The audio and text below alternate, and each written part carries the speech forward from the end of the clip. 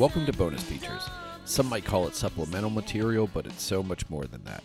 It's the portion of Secret Handshake where we talk to writers, directors, actors, critics, academics, and flat-out film freaks about the movies they love to get a deeper perspective.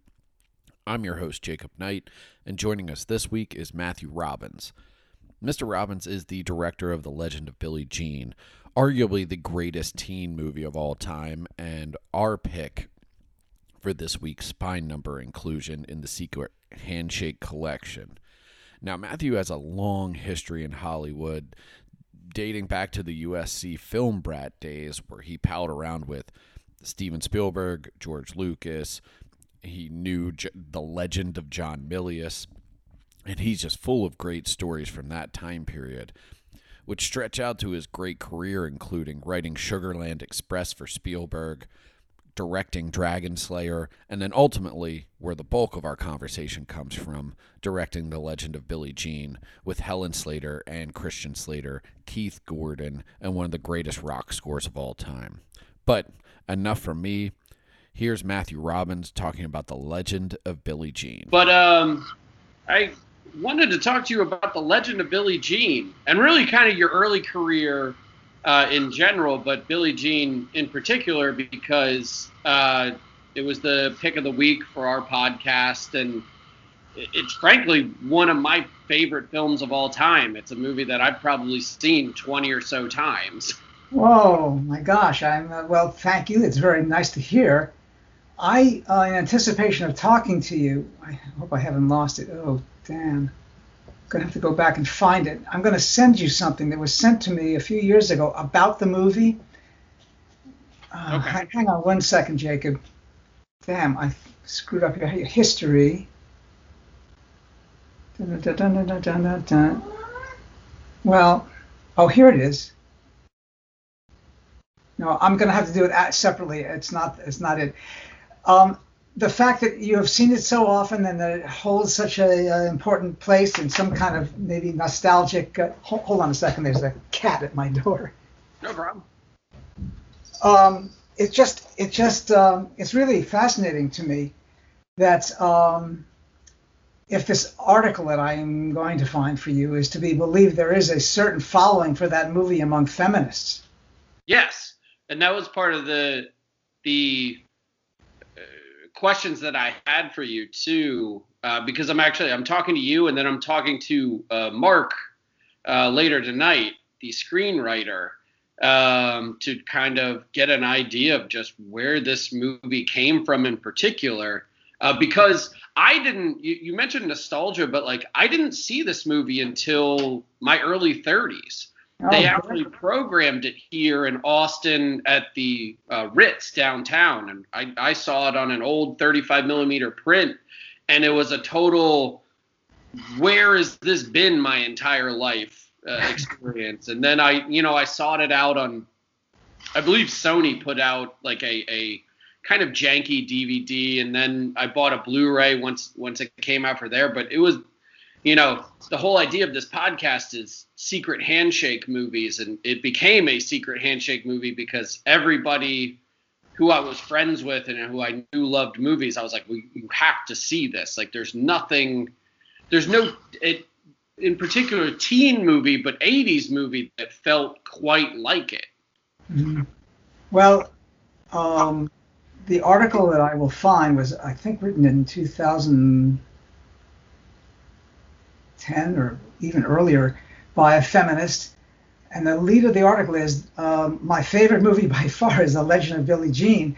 And it's a really sort of serious attempt to grapple with its issues about sexuality, feminism, young people, classism, trailer trash and privilege, da-da-da-da-da. And I don't know how old she was when she saw it. I have no idea who she was. A friend of mine became aware of it and sent it to me. But this was a few years ago, and I hadn't heard a peep about this really at all ever since. But I'm glad you're going to talk to Connor and Rosenthal. It was their screenplay that was first sent to me that had all that promise. Yeah, but because this was, to kind of jump backwards in time a little bit, this was the first movie that you made without your writing partner at the time, correct? With Hal Barwood, because he had written Corvette Summer with you, another movie that I quite like, and then Dragonslayer as well. Yeah. Mm-hmm. Yeah. So can you talk a little bit just to start, because I feel like you're one of the unsung heroes of the new Hollywood era, particularly in like terms of screenwriters, because you helped even be the architect of one of George Lucas's first or most notable short movies with THX 1138 4EB. And I wondered if you could tell me that story a little bit. Is because like you came up with the idea at a party together? Not exactly. I can't help but say the internet is amazing. These truly obscure things that were more or less half forgotten by us now. But I have been asked about this recently enough to know, to have recalled. No, it was not quite that way. George was always very shrewd at film school about the resources available. Sure. Cameras and crews. And in those days, the U.S. military was sending people for training in the making of industrial film, training films, military productions for the training of soldiers. And so there was funding for them, and they had access to equipment and manpower. And George saw that. And, there's a way to, because you could never, everybody is competing for the limited number of cameras and raw stock and all the rest of it. And at that party, there was a party. It's so funny. It was our animation professor had a party, and a lot of us were there. And we had become friends right away. Walter Murch and I went to USC having graduated from Johns Hopkins. And Murch and I very quickly became very friendly with a lot of these other guys, especially George. And George said, I want to do this film. I have this thing, and I want to do it. And he described it to me. He kind of pitched the whole thing to me. I said, oh, that's great. And then I went and I wrote it up. I just wrote it up on onion skin on my Olivetti. Yeah. And it was not, I didn't even know really what a screenplay was. There's no dialogue. It was just description. Right. And he took that and he made the short, which went on to win all kinds of prizes. Spielberg has talked about when he saw it, he was at Long Beach State. In other words, it was a very important thing in the annals of student filmmaking in those days. There was a whole kind of constellation of mutual interests. And years and years and years later, when I moved with my wife from LA to here in Northern California, we cleaned out the basement in LA, and to our astonishment, I found those pages that I had typed up for George. Wow. And I gave them to him. He couldn't believe it. So they are now in the Lucasfilm archives. But it was not my idea. It was George's, anti-utopia, dystopian view of tyranny, which he had also celebrated in another one of his shorts. Anyway, that's as brief an answer as I can give you on that thing. Oh, and about Hal was a star at USC Cinema when I got there. He was a year older, and he'd been there. He was a graduate of Brown University, and he was a star in animation. He was a prize-winning animator. And he and I fell into this partnership, talking all the time about movies. And what happened was one of the agencies there was International Creative Management, about which we as students knew nothing, zero. They assigned a young agent, Jeff Berg, to see if he couldn't reach out to these upcoming film graduates, these, us at UCLA and USC and NYU, yeah, maybe there's something going on there. And here was this guy who was our age, and the first one who attracted his attention was John Milius. Yeah, that's what I was gonna say. I've heard the stories about basically Berg recruiting John Milius. Well, also you never know what to believe with the John Milius stories because they become bigger than life itself. Yes. John was, in fact, the first one who had an agent. Yeah. And the rest of us couldn't believe it. It was like, I mean, in those days, there was a fixation on the capital E establishment. And the idea of an agent was such a prominent accessory to that concept in Hollywood. Agents. It was like the first time I ever saw a copy of Variety magazine, that it was real, that it wasn't a prop in a black and white movie from the 30s about Hollywood, with fast-talking, backstage people reading Variety. I just couldn't believe it. I was a traditional East Coast academic family and all the rest of it, very, very different origins. But John signed with Jeff Berg, and the very next week, practically, Jeff Berg reached out to me and to Hal. What do you guys want to do? What do you want to do? What do you want to do? And we had been talking to Francis. Francis was at UCLA, but we were all part of that same community. And Francis had made a deal with Warner Brothers 7 Arts, as it was known back then, for us young filmmakers. And one of these deals was going to be for Hal and me to write our first movie. And that was just in the works. And Jeff said, that's great. I'll negotiate the deal for you, and I'm going to be your agent. We said, fine. We didn't know what it meant. It had no reality to us whatsoever. But that's how that happened. And Hal and I taught ourselves really how to write. We wrote very, very quickly. And we had taken a screenwriting class with Erwin Blacker, who John I think admires far more than the rest of us did. But Blacker was a character who taught screenwriting at USC. But Hal and I sort of taught ourselves by reading and doing, churning through all these scripts. And then finally, we were starting to get development deals through this Jeff Berg thing, and nothing was getting. And Steven came along with this news clipping for the SUGARLAND Express. It was just a paragraph of this odd thing that had actually happened in Harris County. Just where in Texas are you? You're in Austin. Well, this is up in Houston and this environs, and that the enthusiasm that Steven showed, and one of the executives at Universal, who was a little bit beguiled by these young people, Jennings Lang, he sent us to Texas.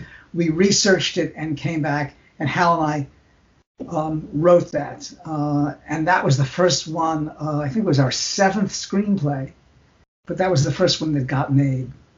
Yeah, because that's everything I've read about you. Is that was kind of like the early part of your career was just churning these screenplays out and it sounds like quite successful, frankly. I mean, you wrote SUGARLAND Express, pretty good start, but like, how did Corvette Summer become the movie that you settled on to actually direct? Because it's an odd movie. It's a lot of fun, but it is an odd movie. How odd? I'm curious. Tell me. Well, this whole idea of like, you have Mark Hamill, you have Annie Potts, and just this, there's a sexuality to it. It kind of like Billie Jean in the way that like I watch it and it's not, you go in expecting one film, but you get something totally different. And that's what I always wondered is if I ever got to ask you the question, like Corvette Summer, how does that kick off one's directing career? Like, where did you come to, or how did you come to it, I guess? Well, Hal and I were very, very busy. We got a lot of writing jobs. It was very exciting. I'm speaking more for myself now rather than my colleagues at UC. It was sort of a perpetually juvenile naivete and misunderstanding as to what it was like to have a career. I never really conceptualized it as such. I was too busy having a great time. Sure. Like a kid in a way.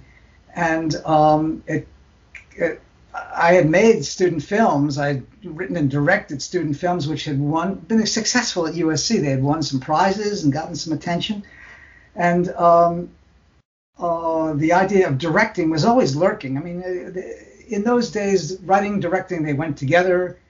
And I was intending to become a director somehow, somewhere. I hadn't really made any plans about it.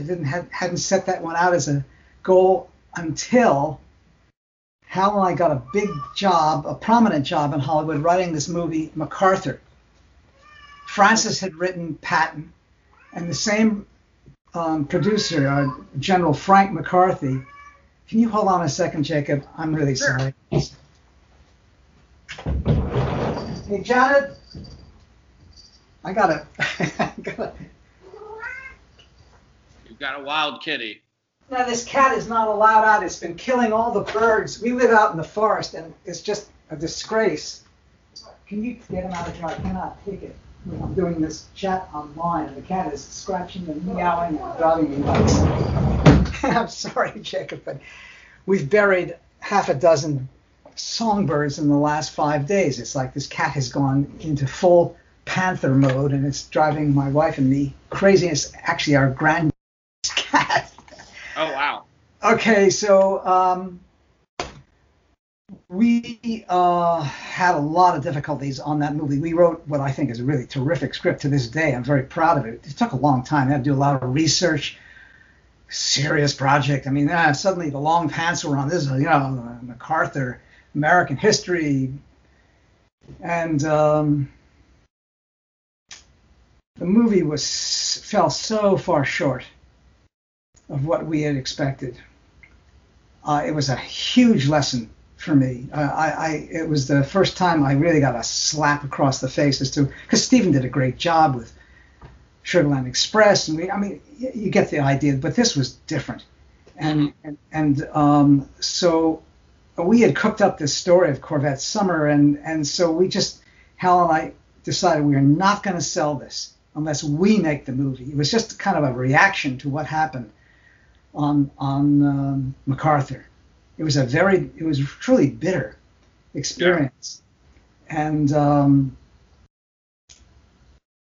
our screenplay was very much the voice of our generation. There was a lot of subversive stuff. MacArthur was proto-fascist. He was fantastically talented and charismatic beyond belief, and responsible for some substantial victories in the war. But he was also harbored all kinds of really horrifying, views that made your hair stand on end, and we celebrated that too. And the director wasn't interested, and Gregory Peck wasn't interested, thought it was demeaning to put this stuff on, and so all this stuff.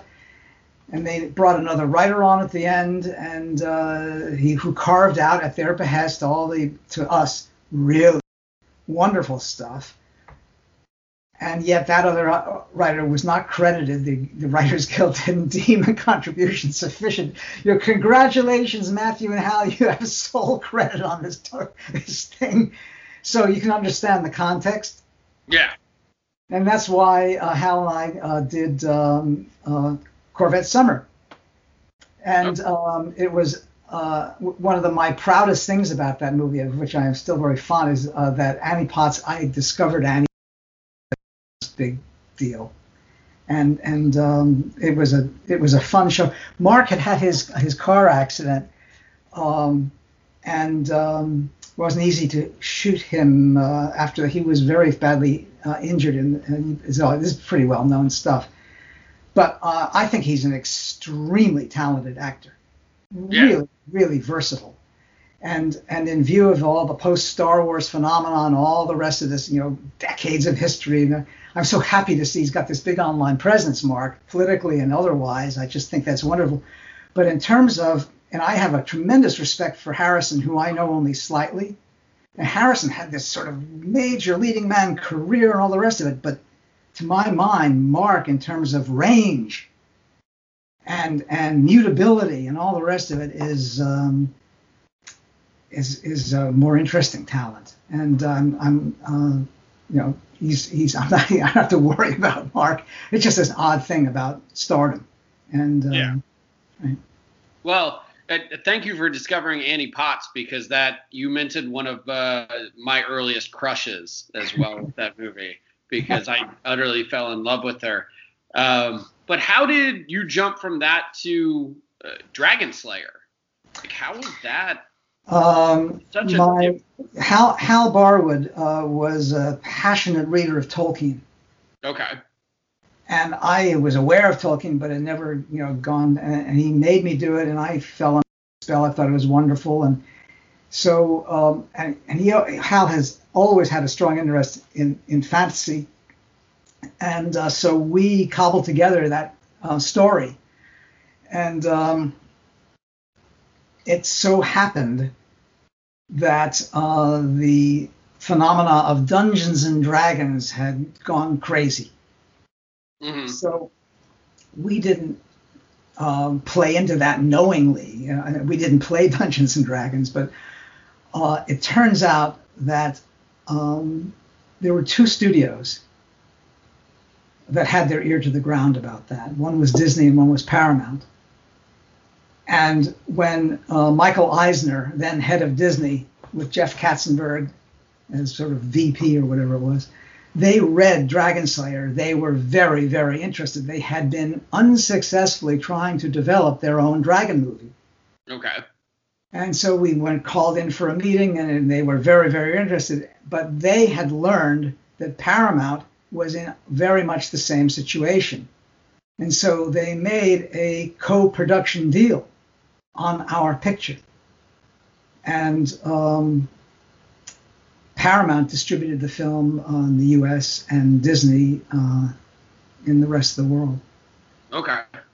Yeah, I just wondered because it's when you look at your filmography, you see Dragonslayer, especially that early, and you're like, that's not like Corvette Summer, it's not like Billie Jean, but like it just felt so out there, and it's a great movie. It's another one that like I feel like deserves a huge cult following, but like it just I always wondered like why that movie there, Well, we Hal and Matthew we had very, very wide-ranging interests, and we were basically, even to this day, I'm still in touch with him. He lives in Oregon. He's retired from the film business. He became very important in the gaming. He worked at LucasArts for George's gaming company. Okay. Anyway, very enthusiastic about a lot of different genres. Passionate, excitable fans. And let's do this, let's do that. That's true to this day. I mean, it's when we talk, it's have you seen this? All these streaming tastes. We have all these different genres. So it was just out of that kind of voracious curiosity. Let's try this on. It's like going into a costume shop. Yeah. And trying on these genres and but always with the idea of what can we do that that's original here? Is there what can we do so that it's not predictable? All those traditional questions that you have to ask yourself when you're writing something. How do you avoid the cliches? But no, that's as best an answer as I think I can give you on that. No, totally. I mean, I also, but then you consider like your work with Guillermo, later in life, and it's like, oh yeah, now it makes sense, because you see somebody like Guillermo making a Dragon Slayer, because he's such a voracious consumer of all things fantasy, fantastical and dark, let's say. Yeah. When we met, it was because the Sundance Institute, which had me as an advisor, they sent a number of us veteran writers. This is in the 90s, so I was still a working writer and very active, to Mexico, to Guadalajara, where they did a workshop for emerging film talent in Mexico. And by sheer chance, he was assigned to me. Or maybe he asked for it because he was a huge Dragonslayer fan. He was like, we started talking and basically never stopped. And things were he was already accelerating. The light had turned green for Guillermo at the drag script. And he was getting all kinds of offers to do things because of Kronos. Right. And he was, I remember vividly, he was being offered one of those Hellraiser movies with a pinhead guy and, number 6 or something. And I said, no, don't do that. Wow, Matthew, why not? And I said, you don't want to do a sequel. And so we just kept in touch, very much in touch, and things, we were very big overlapping sensibility. Because as a kid, I was fascinated and terrified of horror movies, scary movies. Yeah. I big overlap there. He was much further into it in his. I read comic books as a kid, but he collects them like a fiend. Well, he has that massive, almost like self-curated archive of all things. Like Leak House. Yeah. Yeah, that's an astonishing place. He's got the dining room. Looks like it's got the wallpaper from Disney, the Haunted Mansion, which we also wrote for Disney. We wrote a script for Disney that he was meant to direct on the Haunted Mansion. Got the candlesticks and all the rest of it. No, that it was the. He respected my other films, but it was DRAGONSLAYER for him was like a unforgettable peak experience. Now, you have a 4-year gap then from DRAGONSLAYER to Billie Jean. So how did Billie Jean come to you? Because, again, this is your first movie, I think, up to this point without Hal Barwood. Like, how did Mark Rosenthal's script come to you? How did you basically land on this movie? I don't remember the details except that there was a screenplay that was sent to me to direct. Hal wasn't part of it. Hal was about to direct his film for 20th Century Fox. We wrote one for him, Warning Sign, and we were going to, without officially splitting up as a partnership, we were going to try this new mode of existence where we both develop things for ourselves and come back together, et cetera, et cetera. I liked that screenplay and thought it had a lot of potential, and I showed it to my mentor, then as now, believe it or not, because he's still with us, is Walter Bernstein. Okay, wow. Jeez. And he loved Billie Jean too. He thought it really had a lot of promise too, and I went to the studio and I said, I would like to do it, but I'd like to revise what's here, partnering with Walter Bernstein, and when they said yes, that's what did it. Not that I didn't like the screenplay. I had not met, I think, East Coast, the writers. I didn't know them. In fact, I don't think I met them until years later. In fact, I don't know that I've ever met Rosenthal. I certainly have met Connor over the years, haven't seen him for many years, and became friends with Connor. Yeah. I'm sure they were very put out by the fact that they were just set aside by this, this unfeeling, headstrong director who just, flicked them aside and brought Walter Bernstein on. And I think there's some truth to that, actually. And regret that went down that way. But I was utterly, hero worshiping Walter Bernstein, and that he would give it his blessing and come on board. And he had a lot of the politics in this movie can be derived from him. Okay. Because that's the other thing that I think is the most remarkable bit about the movie, and what we talk about in our main episode on the podcast a lot, is the fact that you can watch Billie Jean and just say, this is a great piece of entertainment. This is a great teen movie. It's a great outlaw movie.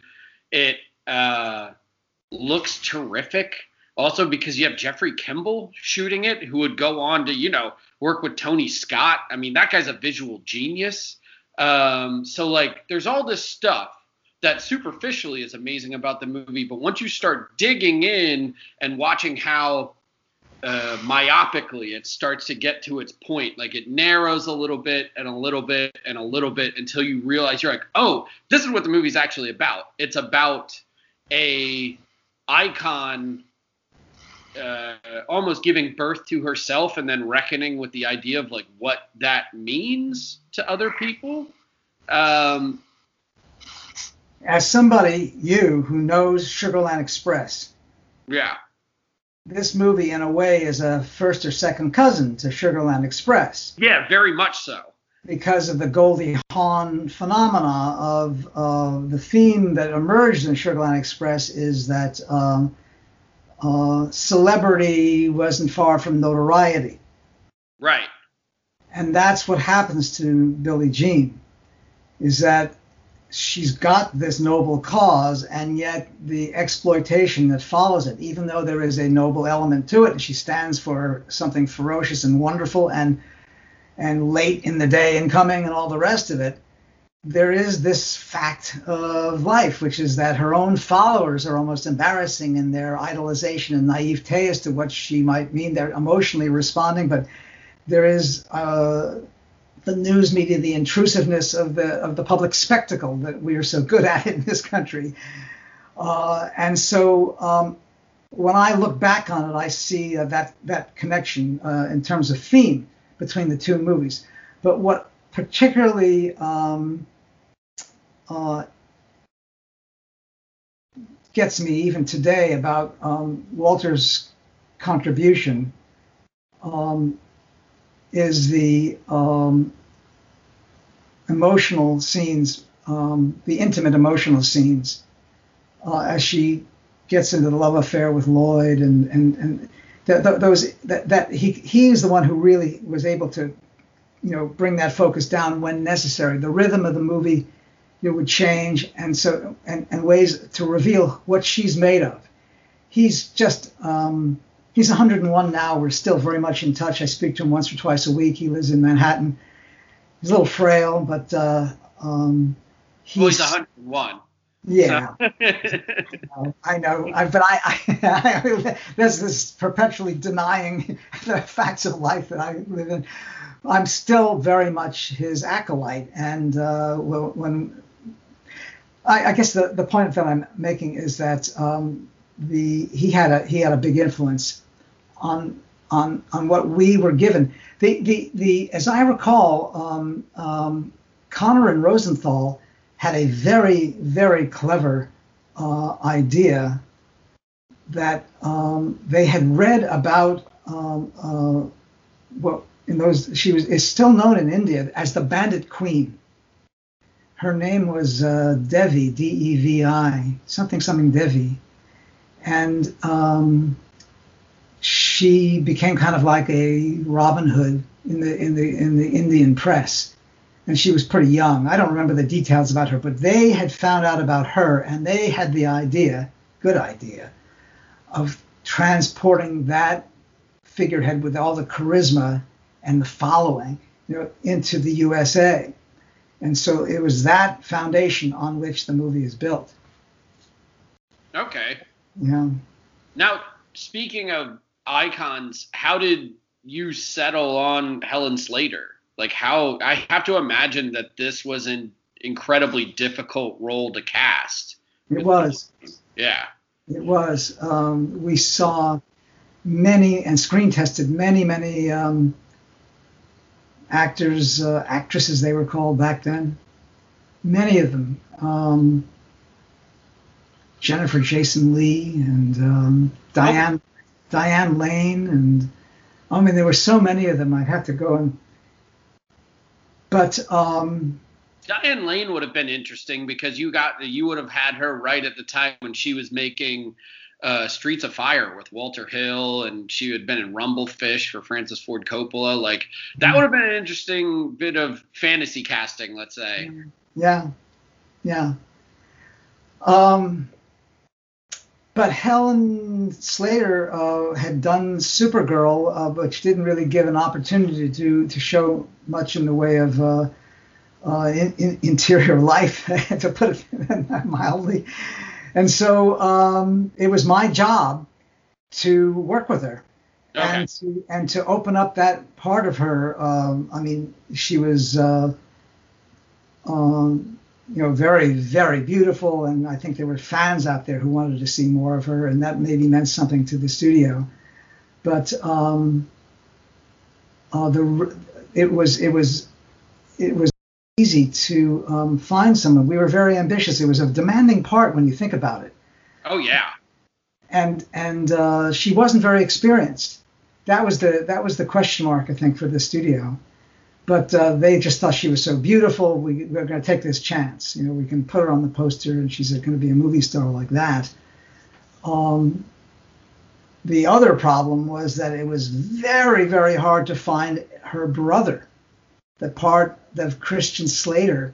Yeah, you got dual Slaters going. Well, the fact that they were unrelated has been sort of mostly the people then, even as now, assume that they really are brother and sister, which of course they are not. Yeah. But he was 15 years old at the time, and he just had such great instincts, and had such a he was perfect casting for Binks. I loved working with him, and the fact that the two of them, I think, they came to an understanding. In fact, all the young people were kind of a gang. The principals on that, they got along very well. They were a little foursome, fivesome, is it? Because there was Yardley Smith and oh my God. Yeah. But no, the shoot was not easy. It was on location and with frequently a lot of extras and a lot of pressure on me, a lot of pressure from the studio. I have some very unfond memories, not about anything but with regard to the crew or the cast, but the situation at TriStar and with Goober Peters was terrible. Terrible, terrible, terrible. In what way? They, I was under a lot of pressure to show more skin. Yeah. In the dailies. Which would have kind of been counterintuitive to the movie's entire feeling. Yes. Theme. Like, yeah. So. And it's just not who I am in terms of, I just never even saw it that way. In anticipation of talking to you today, I looked at the first few minutes of the film, and there's a thing where she takes off her shirt, which I did because and I look at it like, why? She's got her back to the camera, means absolutely nothing, wouldn't even get a second thought today. But in terms of the way I would think about movies, I was trying to fulfill some kind of obligation I felt I had to them, and it was really unpleasant. But the most... In the defense of that, though, not in the defense of the studio's mandate, like watching it today, I feel like the skin and stuff, it puts you as a viewer in a way that I enjoy in an uncomfortable position, in where you're looking at this beautiful girl and then later have to reckon with how she is exploited, and that kind of it makes you confront your own, not to get too academic or anything, but the way that you gaze at certain things in movies, particularly female bodies and stuff, because all of a sudden she's on this poster that this crass asshole who essentially was going to, pay to rape her. You sound exactly like me back then. Yeah. Like no, and it's true. There she is in her bikini, and that is very much one of the engines that drives the story along. There's no denying it. You don't have a movie without that. It's just that it was being put to me in kind of a grotesque. You can just imagine, how it was like to be. They were looking at dailies back in California. I was down in Texas. I'm getting these phone calls. The producer was Rob Cohen, and he was very much pushing me to, keep them happy, keep them happy, keep them happy. Come on, it was like. It was, and then what eventually went down, which is one of the things about this movie that I cannot forget, although I wish I could, is we were getting into the very, very last sequence of the film where the boy wearing her costume gets shot. Mm-hmm. This had been in the screenplay for months and was scheduled with multiple cameras and the whole, you can imagine what this was like dealing with this. And the radio station locally had invited people from the Corpus Christi area to come and be part of this Hollywood movie. So there were thousands of people coming to this movie event. And the word came down from TriStar that to shoot the boy. Wow. What did they want you to do instead? What do you want me to do instead? And you have had this screenplay. You've been watching dailies. We are now in our last week of shooting. We've got the entire cast here for the climax of this movie, and you want me to tonight, Friday night, we shoot on Monday, rewrite over the weekend. What? And I got a call from one of the production executives. I won't tell his name because I don't want to go too far into it, but I will never forget this. He said, I've got the answer. I've talked about it with the head of the studio. I love it. And here's what it's going to be. His exact words, he said, there's a technology which has come into use and it's available to you. It's called the beanbag gun. So they wanted you to basically use a riot gun, which wouldn't have made any sense either from that long of a distance. Yeah, it's so stupid.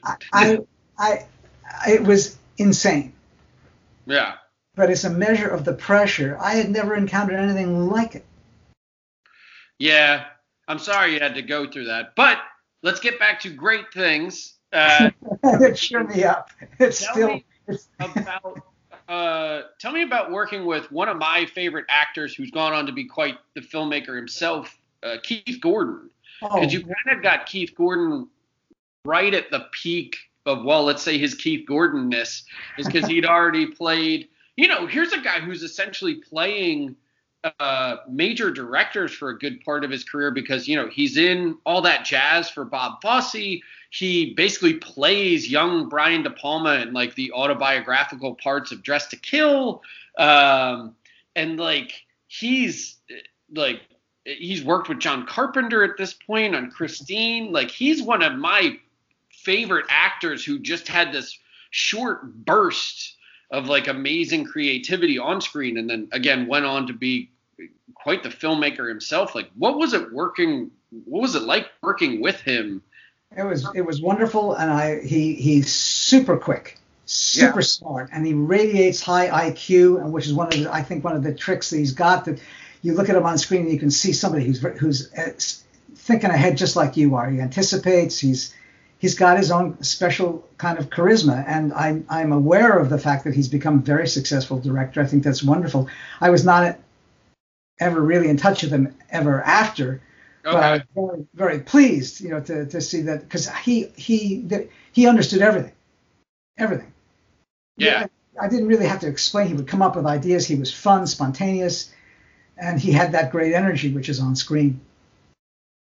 Now, what was it like shooting? You kind of touched on it a little bit, but I did want to ask, since this is a podcast being recorded in Texas, what was it like shooting, in Corpus Christi?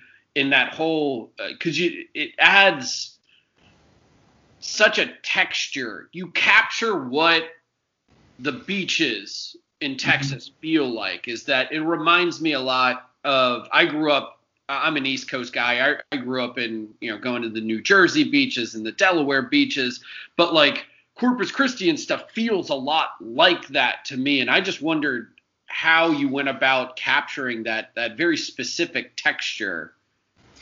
Well, a part of the answer you already mentioned is Jeff Kimball.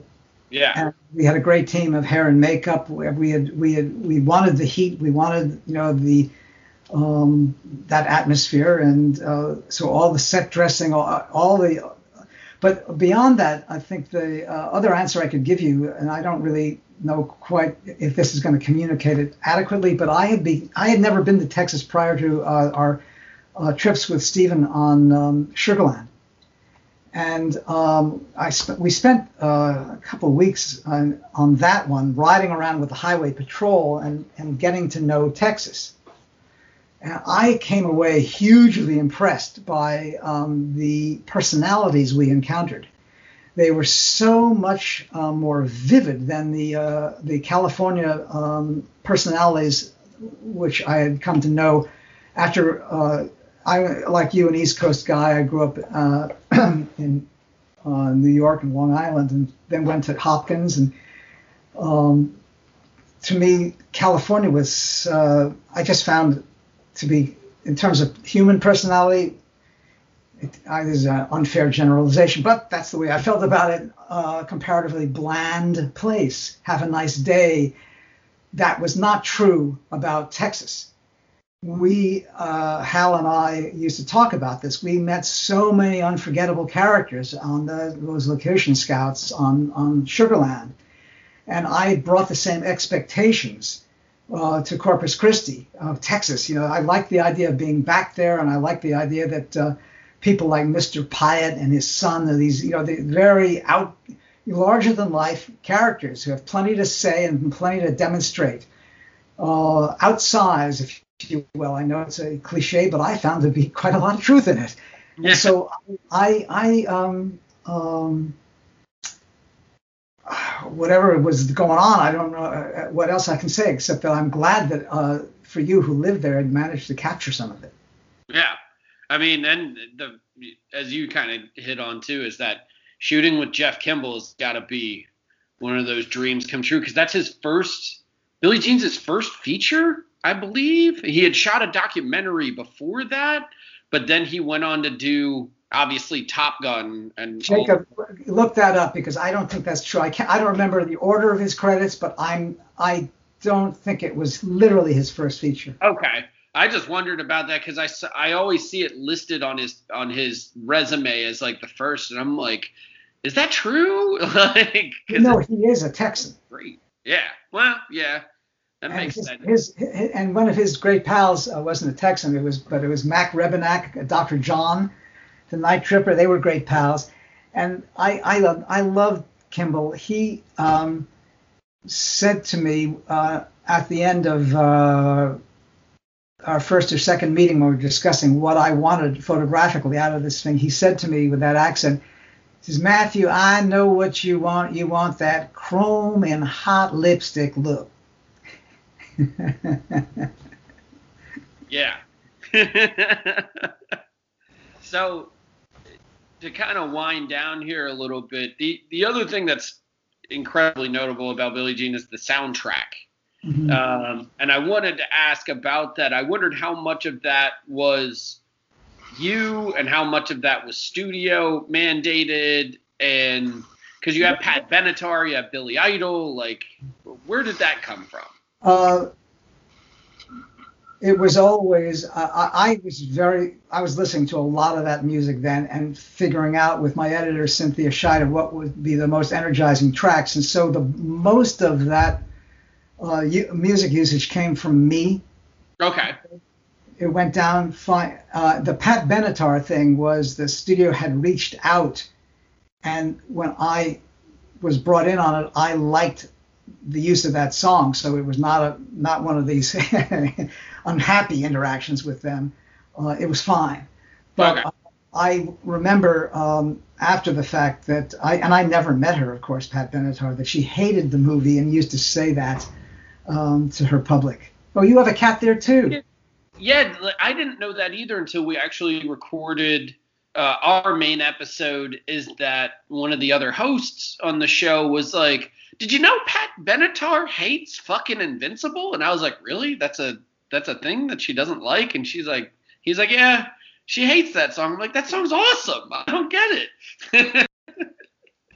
You know, it's one of the strangest things about this is that you run across things like that and you feel so helpless. It's totally out of my control. But yeah. I agree it works like crazy. Works very, very the film. And the way that it's even incorporated into like the actual like score of the movie too, like that moment where Billie Jean, the camera pushes across Lloyd's pool and Billie Jean emerges for the first time with her short hair, her Joan of Arc hair, let's say, and it's like, it's just such an incredible moment that like you sit there and you're like, you don't like that? Okay, I guess. Like, so not to end this conversation on a possible downer note, but what happened to the movie upon release? Because it didn't do particularly well, like, and that always shocked me. That again, and it's still, frankly, relegated to cult status.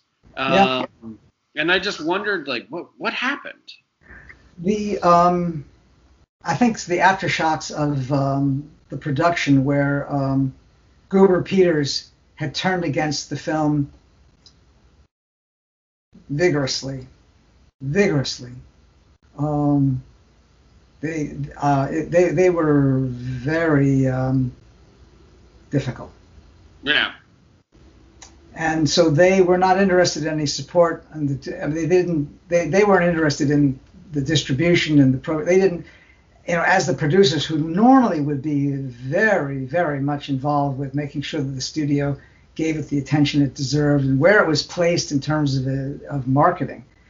And it's a little bit like what happened with Corvette Summer, which the original title of which was Stingray. And we found out via one of our mixers on that film, have you boys seen the paper? Your movie's now being called Corvette Summer and is going to be platform released regionally as summer programming. And it was like, we didn't know, and so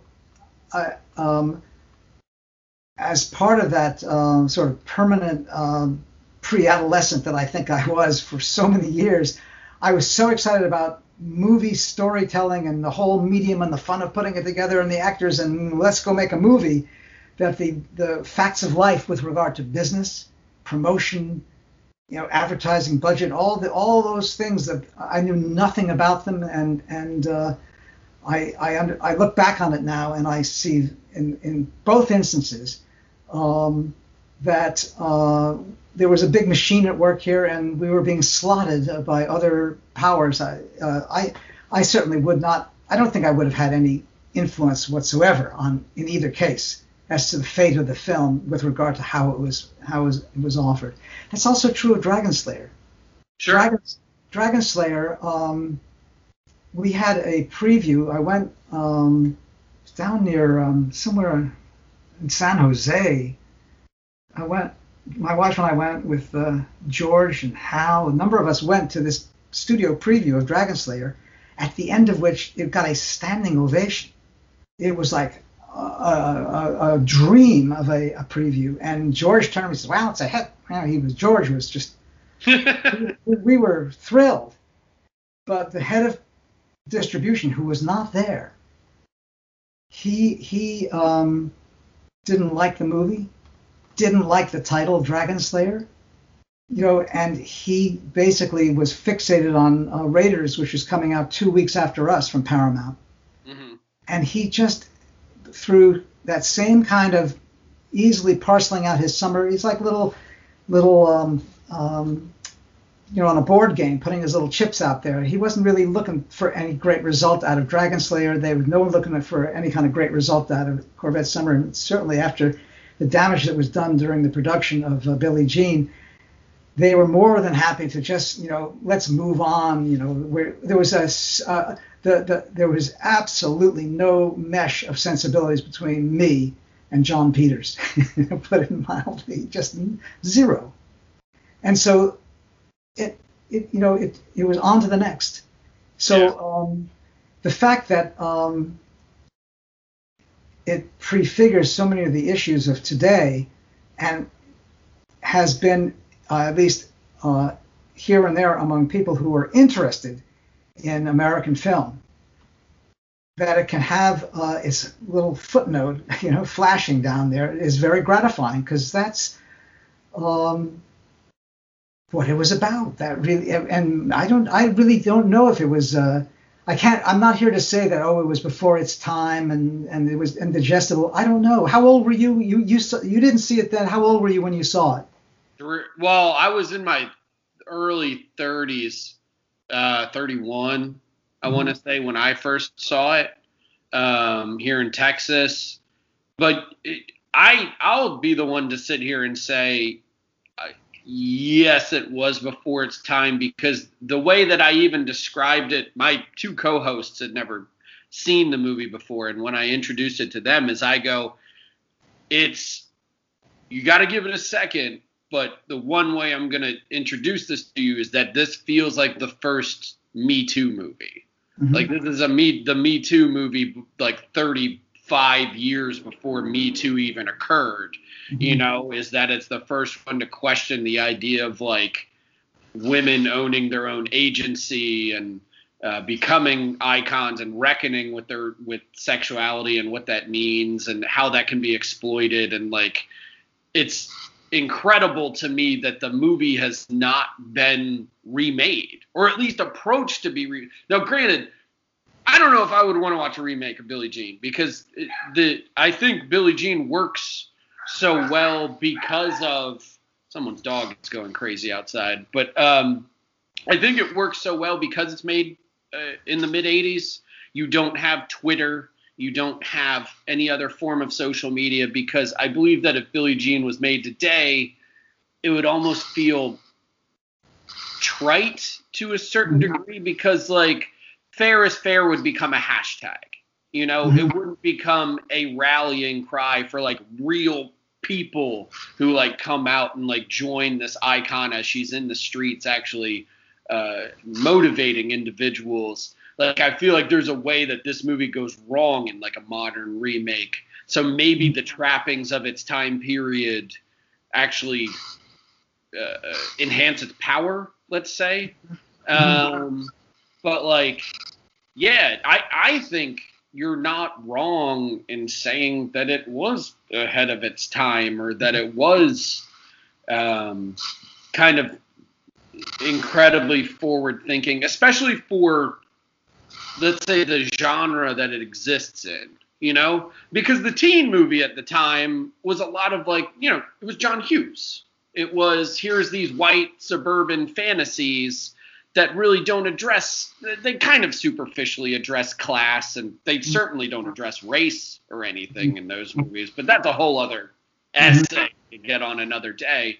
But that's what makes Billie Jean to me so special, is that it does all of these things, but it does it in a way that's like, you want to watch it to be entertained? You can be entertained. You want to watch it and like come away and think for the next week about these things that are happening still in our world today? You can do that. So, and that's what makes it a great film. I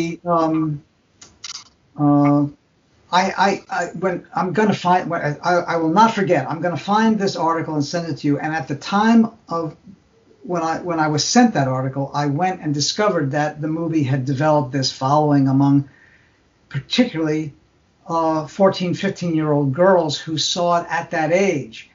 And they identified so strongly with her and the issues of it. And that was the first hint I had that the movie could have that resonance, and maybe that it was before its time. That you're reluctant to fall back on a cliche like that if you're the filmmaker, because it sounds a little self-serving. But so I will leave that to you to say. But the fact that she's uncompromising and does not look to the character of Lloyd to save her, or to her brother, she is a figure of independence. It discovers that independence in herself. That's really the core of the film emotionally. And so and the fact that you saw it much more recently at age 30 and responded to is also a first for me to hear. I have to tell you that